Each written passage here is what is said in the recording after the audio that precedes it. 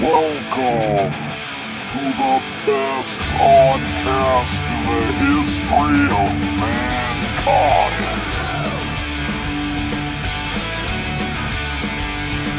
It's Monty's Rockcast. And now, here's your host, Monty Colvin.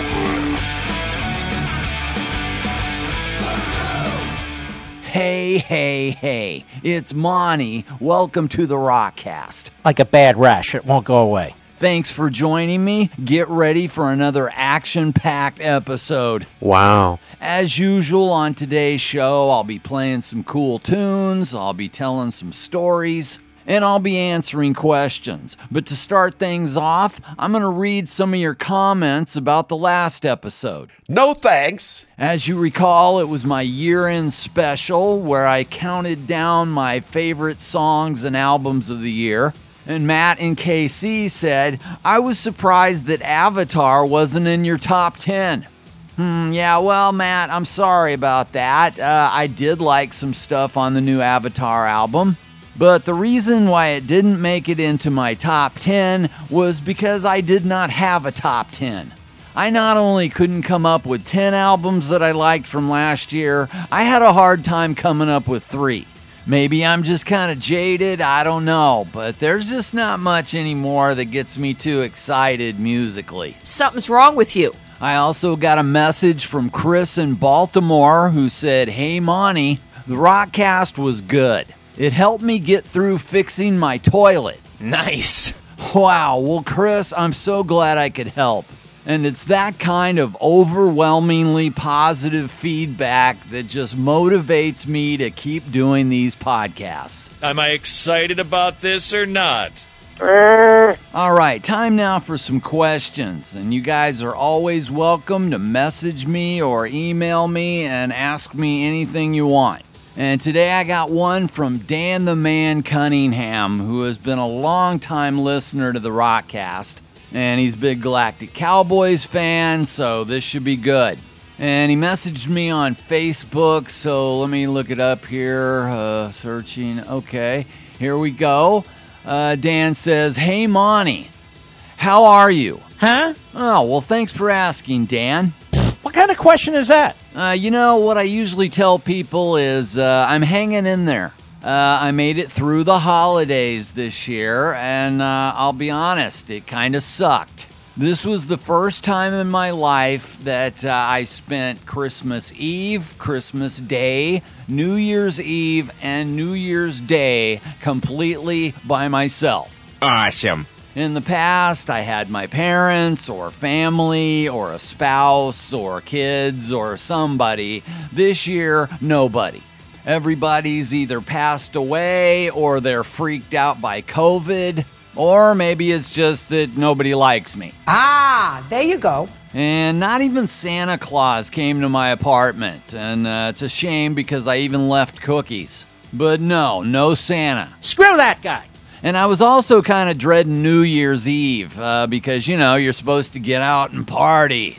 But I knew of no parties, so I just stayed home, I made myself some cashew chicken, and I watched my favorite TV show, Love. Oh, come on. That's right, I told you about it on the last episode. It was my favorite show of the year, and it still is. I'm still watching it. It's on Netflix, and it's called Love. And I'm telling you, it's one of the best shows I've ever seen. It's about a guy and a girl in this relationship. And that's probably why I love the show Love, is because I have none. And so I can at least sit there and watch somebody else have a relationship. Honestly, can it get any more pathetic? Well, wait a second. Yes. But yeah, you know, I watched Netflix, I watched a lot of sports, and I worked on my paintings over the holidays. But I'm not gonna lie, it was a little bit lonely at times. And it kind of reminded me of another time in my life when I was equally as lonely. Now he has a story to tell, and what a story. So my story begins all the way back in the late 70s. And I'll have to explain to the young people listening right now that was a time when there weren't any laptops. No, Video games hadn't been invented yet. no, We didn't have cable. no, And there were no cell phones. no! Yeah, it was like the Stone Age. And I was in college, and the first year I spent in the dorms. And I hated it because my roommate was a dick, and just about everybody in the dorm was an asshole. The first week I was there, somebody broke my TV, and then they'd want to stay up all night screaming, but then had the balls to complain when I wanted to play my guitar. It was like, yeah, could you keep it down? I'm trying to study. And so when I started my second year, I was like, I'm never staying in the dorms again. I'm going to get my own apartment. And so I found this one-room place that was across the street from the campus. And when I say one room, that's what it was. It was one room. It had a bed, a sink, a stove, and a refrigerator. And that was it. The shower was upstairs, but I spent all my time in that one little dinky place. And at first it wasn't bad. I was like, well, I can play my guitar all I want now. I can put up my Adrienne Barbeau and Farrah Fawcett posters, and it's gonna be pretty cool. But after a couple of weeks, not so cool. This is a fascinating story. So I'm living by myself in Springfield, Missouri. I've got a couple of dudes that I hang out with once in a while, but for the most part, I don't know anybody. I don't have a girlfriend, nothing. And day by day, I just started getting more and more depressed. And I remember just sitting there looking out the window going, what am I doing with my life? I didn't know what the future held for me. I didn't know where I was going. And I was getting so disillusioned with everything that I seriously considered just dropping out of school and moving back home. But I ended up sticking it out, and I finally graduated and got my degree in art. And lo and behold, about 14 or 15 years later, I ended up writing a song about that experience. It was called In a Lonely Room, and the Galactic Cowboys recorded that, and we put it on our Machine Fish album. It's amazing. It's an amazing story. I don't agree with it, but I think it's an amazing story.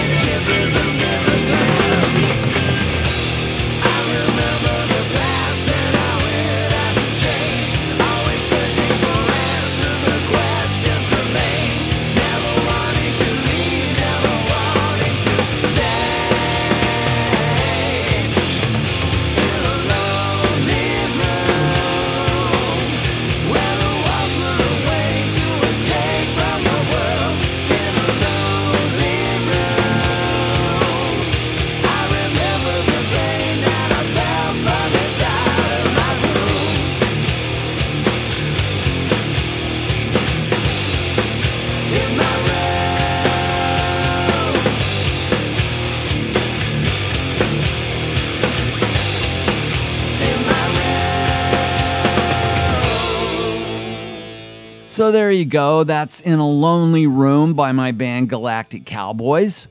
And we only played that live one time. And you're probably saying, but Monty, why? It's got such a great heavy riff. Why wouldn't you play that live? And the answer is that I don't really think the guys in the band ever really liked that song that much. I did. It meant a lot to me, but that's just me. And honestly, there were songs that I didn't want to play live because there's Galactic Cowboy songs that I don't really like that much. Not that many, but there's a few. But back when we did the Machine Fish album, I thought everyone liked the song In a Lonely Room. And we put it on the album, but then after it came out, no one wanted to play it live. And then I found out after I read an interview with Ben that Ben was like, well, you know, if I was in a lonely room, I think I'd just leave. Oh, really? Which now, you know, I kind of get that. And, you know, it makes sense. Oh, really? Unless there's a pandemic and you're in a lockdown. Yeah. But hey, I got to give Ben a hard time because, you know, somebody needs to.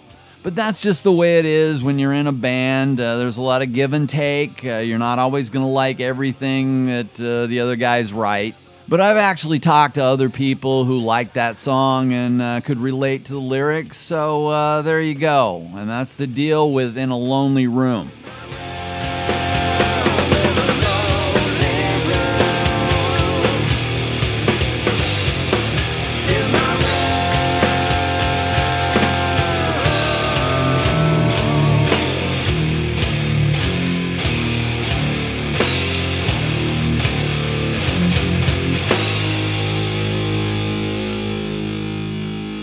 Okay, let's do another question from you guys. This one comes from Kevin Carey in Minnesota. And Kevin says, hey, Monty, I'm just wondering if you can recall your worst gig. And not your worst gig as in worst attendance, but the gig that was just horrible with some kind of whatever crowd thing, sound gear, train wrecks and songs. Someone had the flu and threw up on the stage and started a chain reaction of people on stage throwing up. Hope you guys aren't eating lunch. Wow, okay, yeah, Kevin, I think I get your point. But let's see. Well, I've only had to cancel one show because I was sick. I got food poisoning after a gig in Dayton and had to go to the hospital. And so we had to cancel the next night in, I think it was Cleveland. But I have had a lot of technical problems over the years, and it's because I have kind of a weird setup. I've got your usual bass setup, which is an Ampeg head and cabinet, but I also play through a full-on guitar rig. And I've usually got an extra distortion pedal, and there's chords running all over the place, and so there's a lot of opportunity for stuff to go wrong. And I think we were on the At the End of the Day tour. We were opening for King's X. And I don't remember where we were at. It might have been Nashville or somewhere like that. But halfway through our set, my low end goes out. And of course, I'm the bass player, so low end and bass is pretty important. And so my bass tech at the time starts trying to fix it and figure out what went wrong. And we just stood there in front of the crowd for like 10-15 minutes. And it was awkward and embarrassing, but they finally figured out that my amp had just blown. And I think we ended up plugging into a direct box or something like that, and I finished the set, but it was pretty bad. It was horrible. Let's see, as far as train wrecks, I don't remember the band having many of those, if ever. But I know personally, I train wrecked a song in Phoenix, Arizona one night. And we were playing the song You Make Me Smile, and it's kind of hard to play. It's got a lot of complicated riffs. It's pretty fast. And we were about halfway through it, and I don't know what happened, but I started singing the chorus, and I just lost it. My mind just went blank. And I started hitting wrong notes, and it was literally just a train wreck. And I finally just stopped. I just stopped playing. And the band kept going, so I just caught up with them and finished the song. And I felt really bad about it, but there weren't that many people there that night. And I thought, well, you know, maybe no one will remember. Well, months or years later, somebody comes up to me and hands me a bootleg cassette of that very gig. And I'm like, oh no. And of course, I'm hoping it's one of those bootlegs where you can't hear the bass at all, because believe me, I've heard plenty of those. But oh no, it's one of those where you can hear every note of the bass. And I listen and I'm just like, holy crap, it was even worse than I imagined.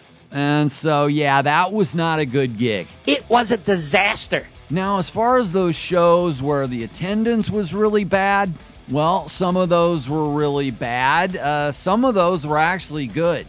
For instance, Galactic Cowboys had a headline show one year in Sacramento, California. And it was this little club out in the middle of nowhere, and we came pulling up in a tour bus. And we set up our stuff, and when we got ready to play, there was one guy sitting at a table. And his name was Vic. He was a great guy. He was a fan of us. And so we went ahead and played the entire set for him. And honestly, I just went ahead and had a great time. At one point, I just jumped down onto the floor and played and walked over to Vic's table and sat down with him, and I kept playing. And Vic seemed to enjoy the show, and so did I. And so that wasn't that bad. However, in the late 90s, I think it was probably around 98, we were asked to play a drum competition in Houston. And during the day, there was all these drummers in there competing, but at the end of the night, we were going to be the headline act. And it was a great big stage with this giant video screen behind us. And when we started playing, that place was packed. And I was feeling great and I was having fun, but after the third song, this guy just walks onto the stage. And I'm just like, what the hell's going on? And he walks up to the mic and he says, and now we're going to announce the winner of the drum competition. And we're just standing there waiting for this to end. And he finally gives the trophy to the winning drummer. And he was like, okay, you can go ahead and play again. And so we kick into the next song of the set. And as I'm playing, I'm looking out into the crowd and watching as each person in that crowd left. And within what seemed like just a few minutes, the whole club emptied, and I looked down and there were 3 people standing in front of us, 2 of which we were married to. And truth be known, probably the only reason why they were still there was because they had to be.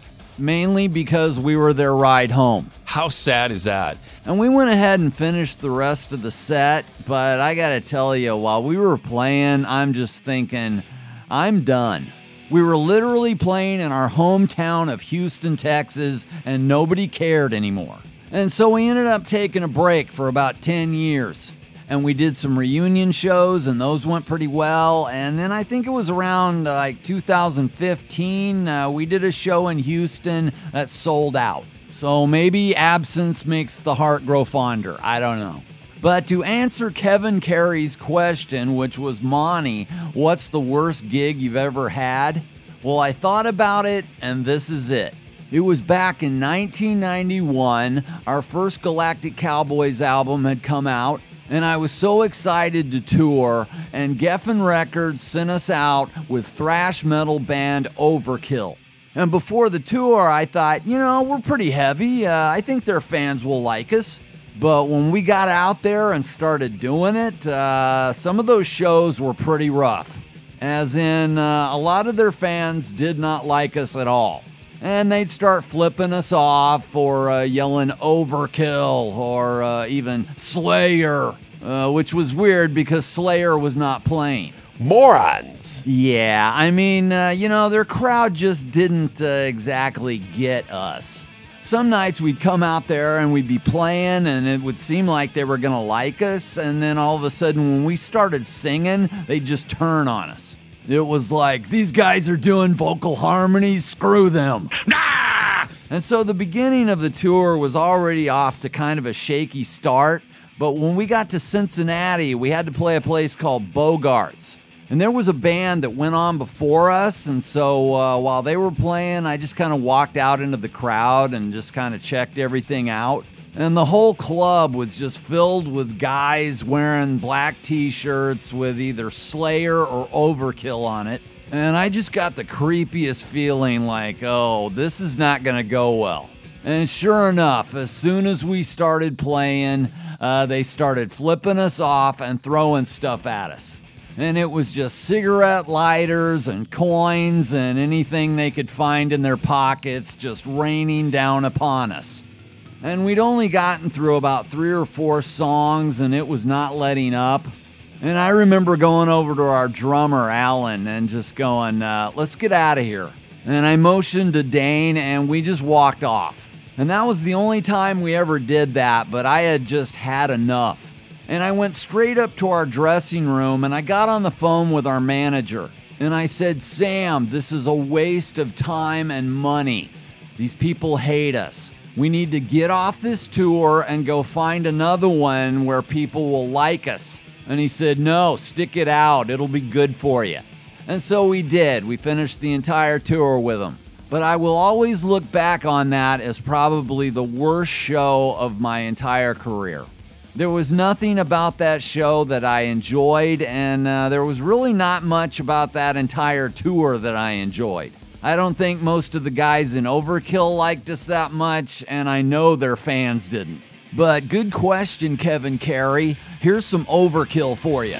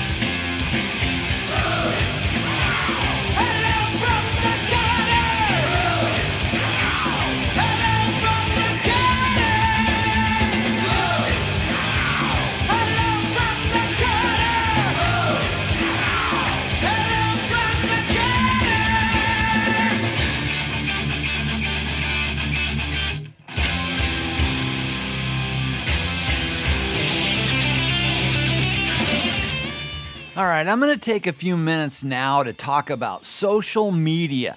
You remember how we all thought MySpace was so cool? If you were a musician, you could have a profile song on there that would just automatically start playing. And you could download backgrounds, and it was like we all had our own little website. And there was stuff on there like your 8 favorite friends. And you might not even know who 5 of those people were, but you had your top 8. And your wife might not make the list, but Lita Ford or the singer from Bang Tango would. Hell yeah. And of course, every band in the world who had ever made a demo tape was on there trying to promote themselves. And of course, none of them gave a damn about you personally, but they'd still be posting annoying stuff on your page like, just stopping by to say hi. Be sure to check out our new album. Lame. And so after a while, we all got sick of that. And we said, I'm going to Facebook. And when we got there, we said, I don't have to be a rock star to be on here. All I've got to do is post pictures of what I had for dinner. And we were all happy with that. It just makes me feel so much better. And at first, we didn't realize that Facebook was spying on us and gathering all our information. But we gradually learned to accept that because Facebook allowed us to post selfies that made it look like our lives were great. And that's a small price to pay for some attention. Absolutely. But gradually, Facebook started getting political. And everyone turned into an analyst and an expert. And out of that was born someone that I like to refer to as Block Me Now guy. Who? This is that guy on your friends list who you may not even know who he is, but he will suddenly go on and post something like, if you don't agree with me, then block me now. And this actually happened to me about a week ago. Block Me Now guy went on and said, if you still support Trump, block me now. To which I responded, bye. I say good riddance. So even though there's a lot of stuff that I hate about Facebook, I'm probably not getting off Facebook for a while because honestly, there's still a lot of stuff that I like about Facebook. Name one thing. And the main thing being that it's been an amazing tool for me to promote my artwork and my art website, which, by the way, is MontyCalvinArt.com. Commercial's over. You know, for years, I would talk to myself and I would say, you know, if there was just some way that I could get my artwork out there, let people see it, I might actually sell some stuff. And I don't know why it took me so long to figure it out, but about 6 months ago, I started posting pictures of my paintings as I would do them, and man, it just took off. And so Facebook has been great for that. It's also been a nice way to meet fans, some of whom I've actually become really good friends with. And one thing that's been really cool for me is being able to connect with musicians and artists who I really look up to and respect. And one of them is my favorite musician of all time, Ginger Wildheart. And I've actually known Ginger a long time, and once in a while I'll message him or I'll comment on one of his posts.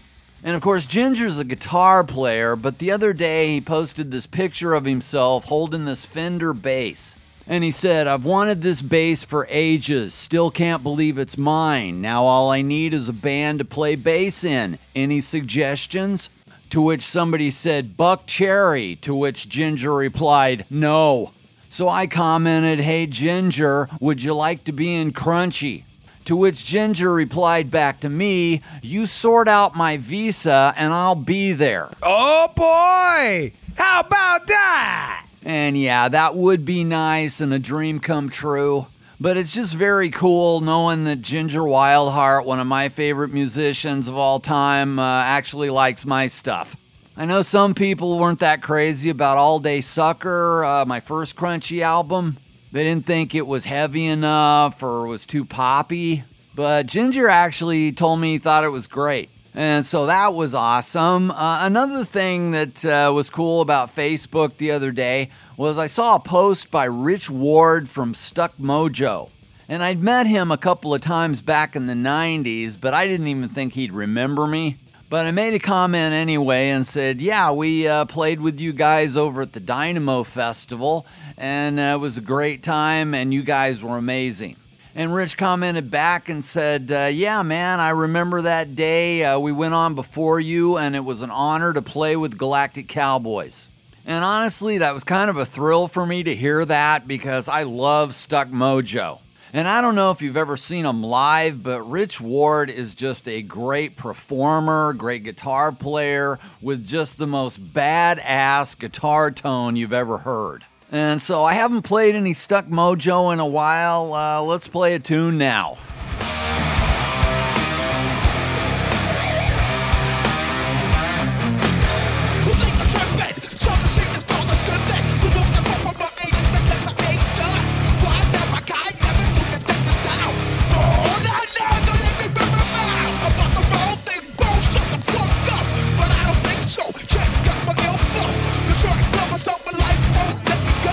So I have to maintain a bit of control. Just a product of my environment.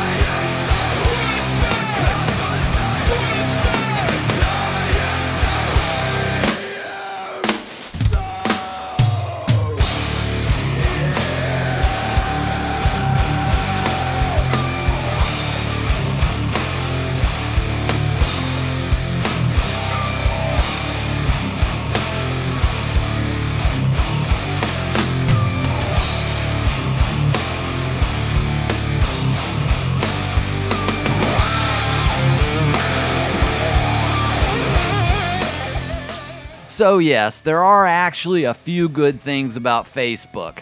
I still like scrolling through the feed occasionally, seeing what everybody's doing. And once in a while, I will run onto a question that somebody randomly throws out there for anyone to answer. And I like to steal those and use them for a segment on my podcast called Questions from Facebook. And here's one, which is, the last time you wore a band t-shirt, who was the band? Well, here's the deal with me. I am an old guy who refuses to act my age. It's just embarrassing. I started wearing band t-shirts when I was in high school, and I just never stopped. I think the first one I ever got was Rush, and I ordered it out of a magazine, and it had the naked guy standing there against the star. And my dad was like, "What's that guy doing? Why doesn't he have any clothes on?" But you gotta understand my dad back then. He did not like nudity, and he didn't even like women wearing bikinis. That was very disturbing to him. For instance, one day I was watching The Price is Right in my bedroom, and my dad comes walking in. And right at that exact moment, one of the models on The Price is Right is standing there in a bikini. And my dad is just like, "Good Lord, what are you watching?" And I was like, "I don't know, it's not my fault." I know you, and I know what you're doing. But of course, what I didn't tell him is that was the only reason why I would watch The Price is Right. Every day I was just sitting there hoping they would wear the bikinis. Naughty. And so needless to say, my dad was not thrilled when he saw my Rush naked guy t-shirt. And come to think of it, why was that guy naked? And why was I wearing that t-shirt? Good Lord. Get it together. So anyway, I refused to grow up, and my whole entire wardrobe is pretty much just band t-shirts. And the one I'm wearing right now as I record this is my band, Crunchy. And by the way, I do still have some of those. I've got Crunchy t-shirts. I've got some Rockcast t-shirts still. So just email me and ask me what sizes I have and all that, and I'll try to hook you up and tell you how much it costs and whatever. And I also have Crunchy CDs, so if you want to buy those, once again, email me, message me on Facebook, and I will tell you all about it. I really don't understand how it's so damn hard for people to comprehend. All right, the next question from Facebook is, who was the first actress, musician, celebrity crush you ever had? Well, I love these nostalgic questions because I love reminiscing about the past. Possibly because the present is so horrible, but I digress. Let's see. My first celebrity crush was probably Raquel Welch. Hot. I was so young at that point. I think I was probably 10, and I didn't even know what a crush was. But when I saw a couple of pictures of her in TV Guide, my little prepubescent brain just went, "Oh yeah." And I remember actually taking the TV Guide and tearing the pictures out, like no one was going to see that or figure it out. But of course, my dad was like, "Hey, who took the pictures out of the TV Guide?" And I'm making my dad sound really cranky and like a real jerk, but he was actually a great dude.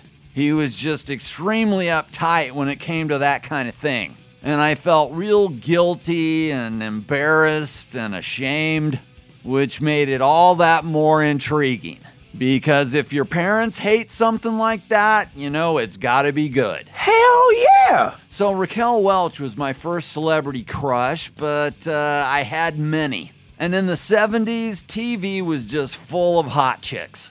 Of course, I was a big Marsha Brady fan from the Brady Bunch. But as I got a little older, there was Catherine Bach from the Dukes of Hazzard. Yeah. And do you remember the Landers sisters? It was Audrey and Judy. I always thought Judy was a little bit hotter, but they both were. Stacked. And does anybody remember Lola Falana?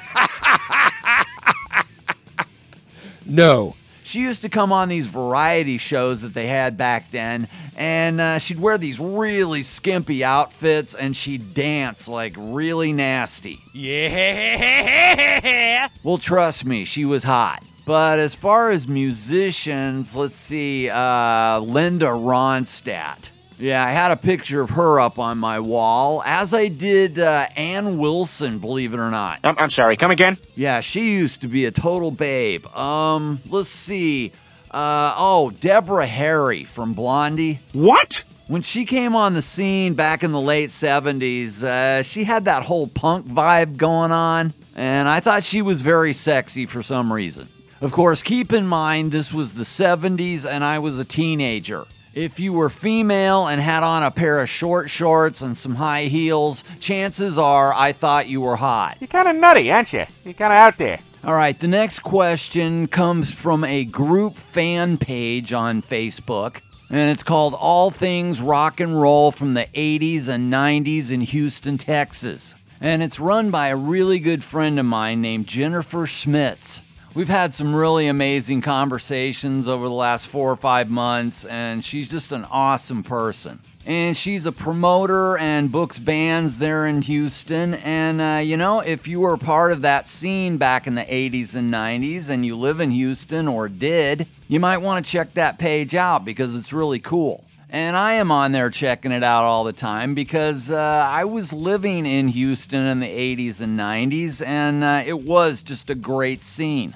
And I was just going out all the time, and you could see Pantera in a club and hang out with them in the parking lot afterwards. And it was just a great fun time to be there. But the other day on the All Things Rock and Roll from the 80s and 90s in Houston, Texas fan site, someone posted this question. Did you ever camp out all night to get concert tickets? And the answer is, yes, I did. However, it was not in Houston. It was in Springfield, Missouri, back when I was going to college. I was a freshman, and Mom and Dad were no longer there to stop me. So me and a couple of those jerks from the dorm went over to the ticket office, and we just stayed there all night waiting to get tickets to see Styx. Now what nut would do that? That's right, I was a huge Styx fan, Crystal Ball and Grand Illusion era, and we waited there all night outside, and the next morning the ticket office opened around 8 o'clock, and we got tickets on the 5th row. And I was so stoked, and I could not wait to see that show. And boy, was I ever disappointed when I found out about 2 weeks later that concert was canceled. Yeah, that's right. I think it was due to an illness in the band or something, but it was canceled, and yeah, we stayed out there all night long for nothing. Thank you for sharing. I had no idea. Okay, next up, I'm going to do something a little different. I've got a friend on Facebook named Rich Trapp, and he asked me to review a video. And at first I thought, well, how am I going to do that? No one can see it. But then I watched the video and I said, well, I've got to do this. So if you want to pause this and go watch the video on YouTube, be my guest. Or if you want to watch it later, you probably should. Because I got to tell you, this is one of the worst, most cringe-worthy videos ever. It's right up there with Billy Squier's Rock Me Tonight. Yeah. It's one of those that is so bad, it's awesome. And I think the name of the band is Wally World or Wally World Encinitas. But I think if you just go to YouTube and type in Wally World Raise Some Cane, it will probably come up because it's got around 187,000 views. But anyway, I'd actually seen this video about a year ago, and I remember thinking it was funny, and I kind of felt sorry for them. Because they were obviously an unsigned band who was just trying to do anything to make it.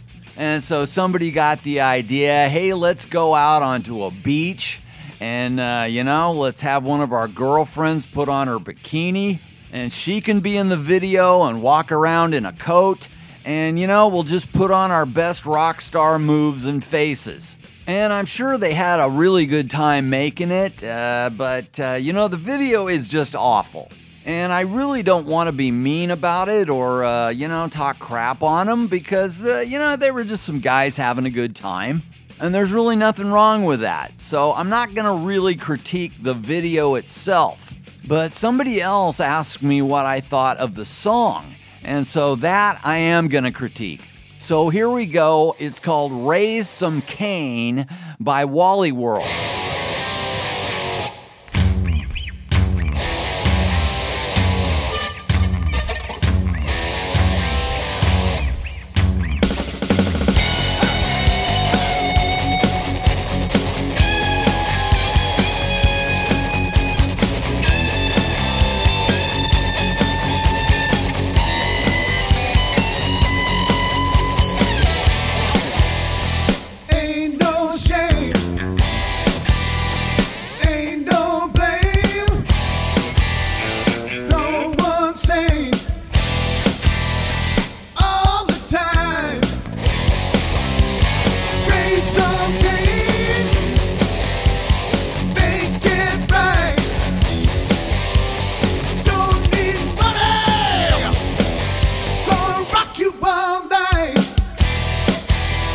Okay, so that was the first verse. Doesn't really go to a chorus. But the first thing I noticed is that the lyrics are not real good.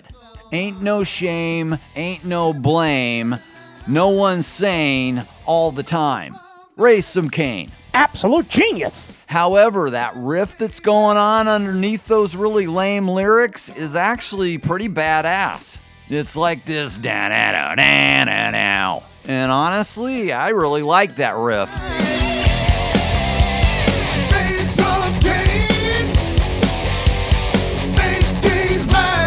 Yeah, so Wally World is rocking you all night, baby. And that riff is grooving, and I'm ready for a big chorus, but instead, the whole song just kind of stops. Gonna rock you all night. And suddenly, we're in the middle of a song that sounds like Guns N' Roses. Now a little patience. When you need some help, just call to the man up above. The only thing you're about to get is true now. When you're feeling down and you want some love, always keep in mind look to the pretty white dove.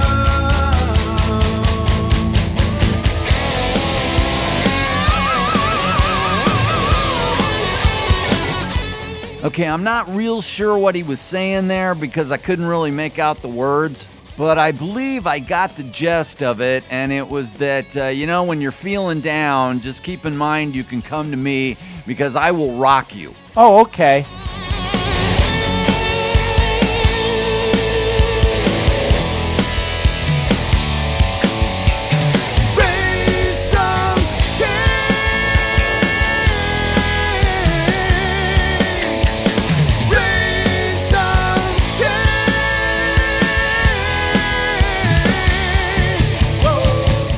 All right, Wally World. They did finally get to a chorus there at the end. That was good. And I'm going to say on a scale of 1 to 5 bloody metal skulls, based on the amount of rocking that they did and the amount of total joy that I got from this song, I'm going to say 3.5 bloody metal skulls. You think it sucks? Is that what you're saying?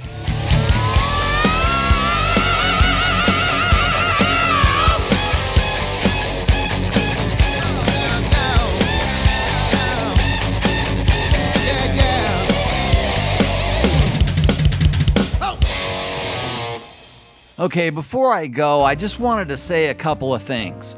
First of all, I'd like to give a shout out to Scott Stevens, Eric Malmstrom, and William Alexander for their extremely kind donations. You guys rule.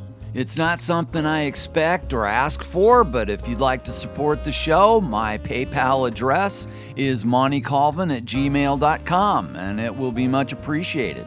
Also, I'd like to give a huge thank you to all the people who either commissioned me to do a painting or bought a painting off my website.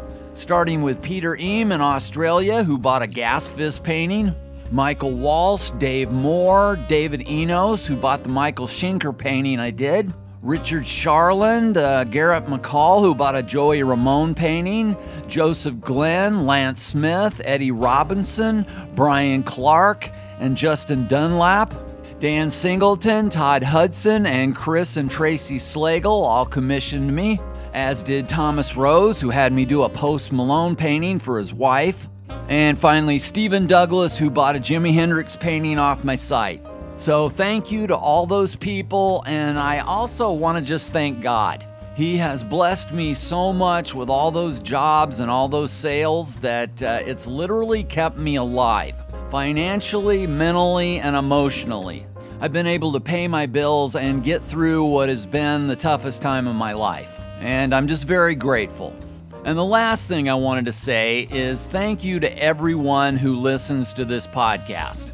I just really appreciate the fact that you would sit there and download this and listen to what I have to say. I can't figure out why. However, at this point, I've almost got too many listeners. Say what? Yeah, it's almost overwhelming.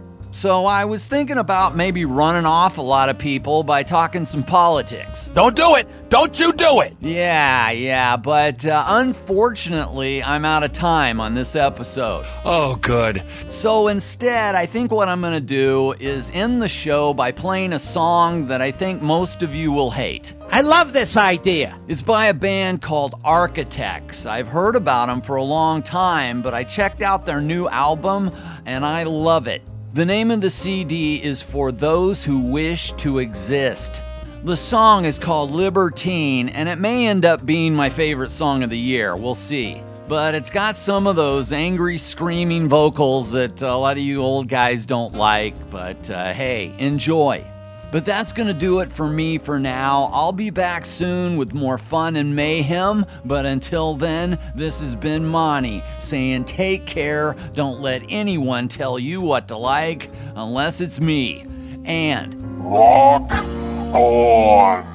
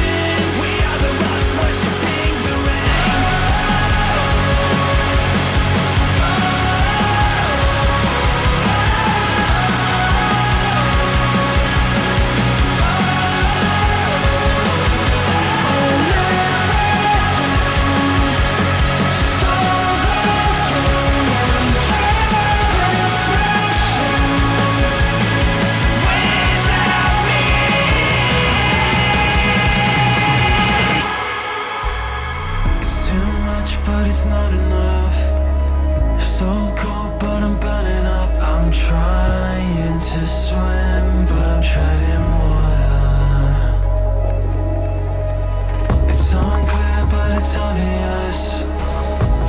Reaches for this emptiness. I'm trying to swim. Yeah, I'm trying. I'm trying. I'm trying.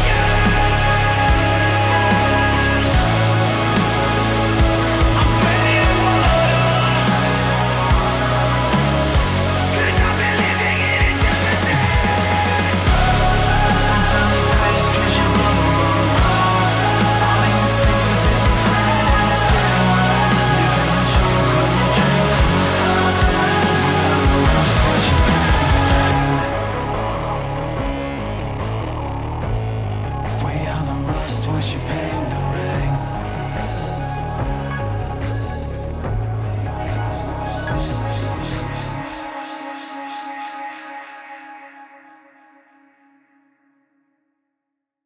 Absolutely beautiful.